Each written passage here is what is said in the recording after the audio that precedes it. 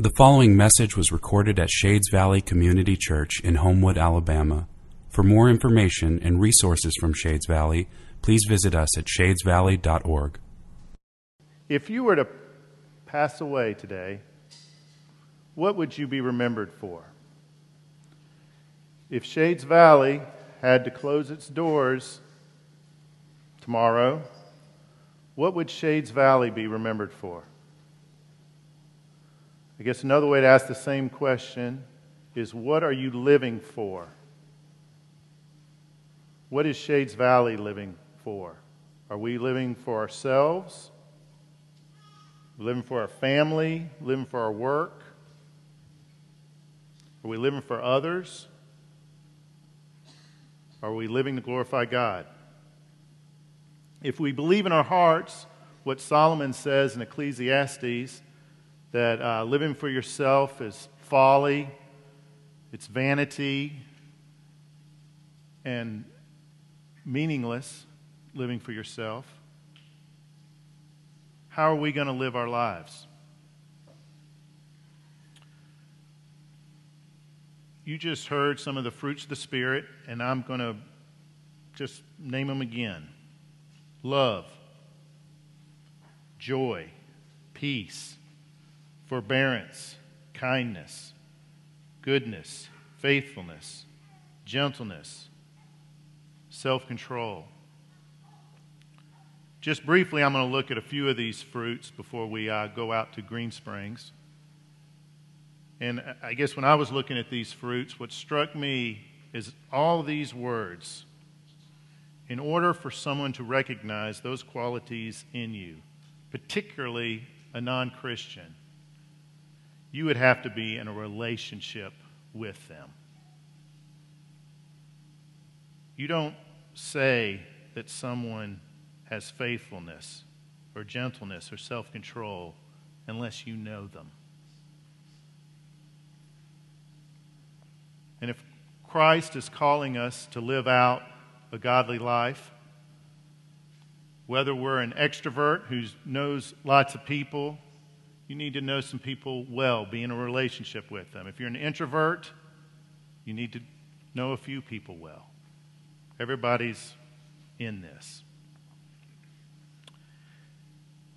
Nabeel Qureshi is a Muslim American who wrote a book called Seeking Allah, Finding Jesus.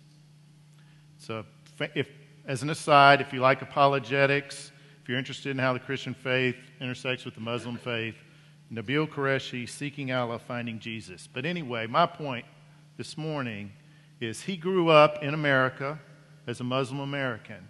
He goes to public school with Christians. He doesn't become close friends with the Christians in his school. They're just his classmates. And he makes the quote that if Christians don't care about me, then why should I care about their message? In the book, and it's awesome, he talks about becoming a Christian. And the reason why he becomes a Christian is because he goes to college and he becomes friends with a Christian. It was through a relationship. A while back, I got up here and I was introducing communion, and I talked about a friend of mine who had unexpectedly passed away of a heart attack. And I talked about how he was kind, how he exempted the fruit of the Spirit that God shone through his life was kindness. And non-Christians recognized it. When he was getting a master's of business administration, a lot of people who were posting on Facebook and went to his funeral talked about how he went the extra mile with them, that when they came to the campus, he was actually interested in what their interests were, tried to connect them with people, followed up, took the time to care. If you had asked, I knew Fulton well, and if you asked Fulton, what's the goal of your life? What's the purpose in your life? He would not have said, I want to be kind. He would have said, I want to glorify God. I want to be like Jesus. And that fruit just poured out of him. just of the fruits of the Spirit can pour out of us. Of course, Jesus was kind. In Luke 22, verse 50, it's the scene is when Jesus is in the garden. He has just been betrayed by Judas, and the high priest, and I assume some soldiers, are coming to arrest him. And Luke reads in verse 50, and one of them, a follower of Jesus, oh, by the way, they're realizing he's about to get arrested, so the disciples or the followers of Jesus are obviously upset, maybe trying to stop it. And one of them, a follower of Jesus, struck the servant of the high priest and cut off his right ear. But Jesus said, "No more of this." And he touched his ear and healed him. This was a servant of the high priest who Jesus healed.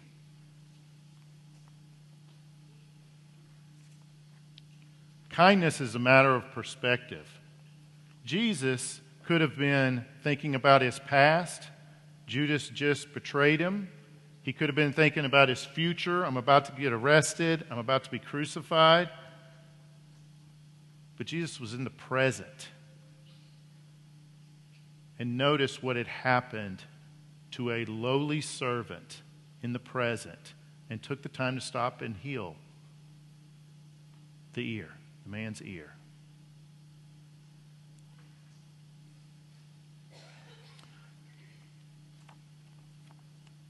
Growing up, I had the good fortune, my best friend's father was the pastor of Highlands Methodist Church here in town. It's the one down on South Side with the fountain in front and real pretty architecture. And his father was kind and good and gentle. And one of the other ministers who he worked with tells a story that this minister who worked with my friend's dad said he was sitting in his office one morning and looked out the window and saw an elderly lady with torn clothes, obviously mentally disturbed, walking around wildly, holding a folded up newspaper. For you young people, there used to be the news you got on paper and you put in a quarter and it was this dirty stuff and you could wrap it up and pound. But anyway, he sees her banging on the window, goes out to try and help her. All she can do is grunt. "What is your name?" "Ugh." "Can I help you?" Just grunts.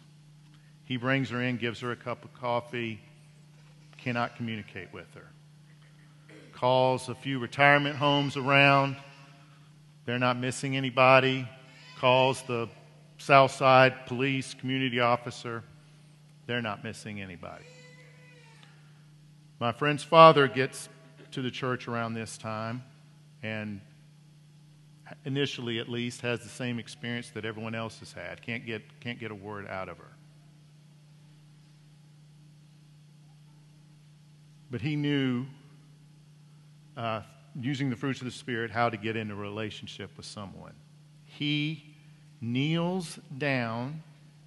The lady's sitting in a chair. He kneels down and looks at her eye to eye and goes, "Ma'am, do you like to sing?" "I like to sing. I like to sing about Jesus." And he starts singing Amazing Grace to this woman, looking right at her, right into her ear. And he doesn't have a particularly great voice, so anyway. He gets about halfway through Amazing Grace, and she starts singing along with him. They finish singing Amazing Grace, and then he says, "Ma'am, what's your name?" I'm Denise Smith." "Well, where do you live?" 4568 place. "What's your phone number?" And they give it, and they get her to where she needs to be.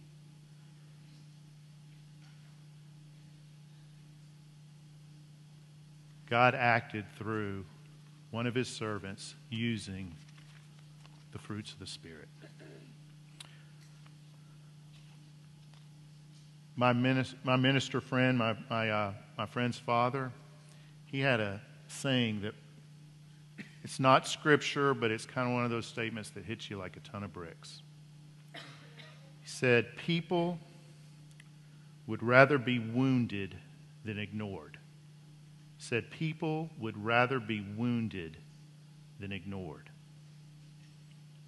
The exact opposite of American consumerism, where, you pay enough money, you don't get bothered. But Jesus did not ignore the priest's servant. He stopped and healed the ear. Jesus does not ignore us despite all our crap, all our sin.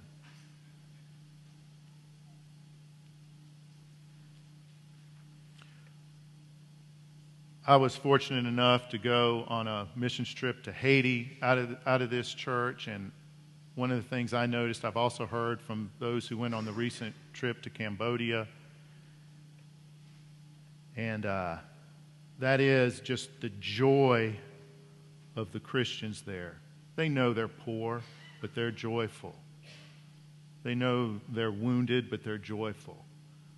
And I had one actually say it to me when I was in Haiti, that we're happy you're here. We're happy we're not forgotten. No one wants to be forgotten.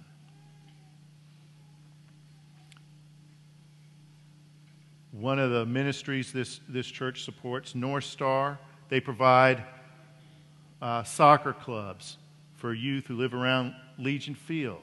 Just a simple act of goodness, just a simple thing, team sport, a simple good thing they provide. They take the time to notice that someone has a need, and in God's name, they fill it.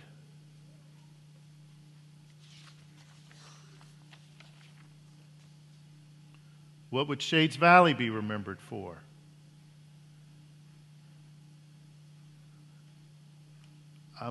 I think the farmers market is where a lot of non-Christian people in the community, that's what they would know about our church. At least they've experienced something good. I have been at the farmers market and seen people at the farmers market who I work with that I'd never dream would be anywhere near a church property. But it's building community, it's building relationships. And relationships is what God uses to reach others. A relationship is how God speaks to us. A relationship is how God's going to speak with others, most likely.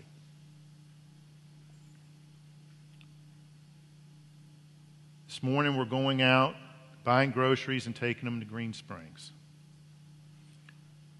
I don't think we're going to solve poverty this morning. But you know what? Those recipients, they're going to feel noticed. They're not going to feel ignored. They're going to experience that others in Christ feel like they have worth. And that the church has stopped and noticed something that they have needed. That's Shades Valley being remembered for a fruit of the Spirit. That's living up to the high calling of our Christ.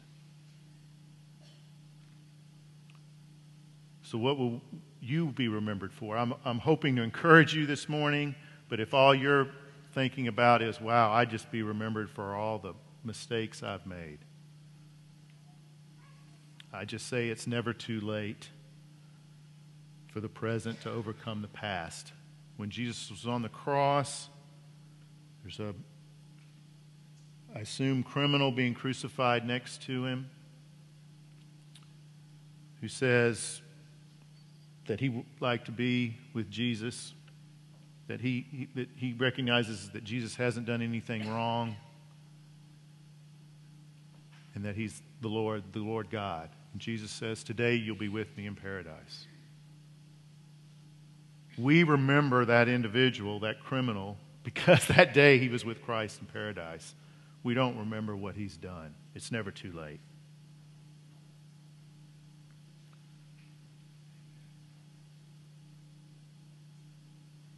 let's take the time to enter into relationships with others in the name of Christ and not be afraid to use the name of Christ. Let's come to the table this morning for communion and enter into a relationship with our Lord and talk and listen to our Lord and give our lives to Him and have our lives available for whatever fruit of the Spirit that God is going to work through us, for Him, for His power to shine through our lives. You can come to the table here, to the sides, or be served in the back. And take the time not to ignore others this morning and help out just tangibly with the Green Springs ministry.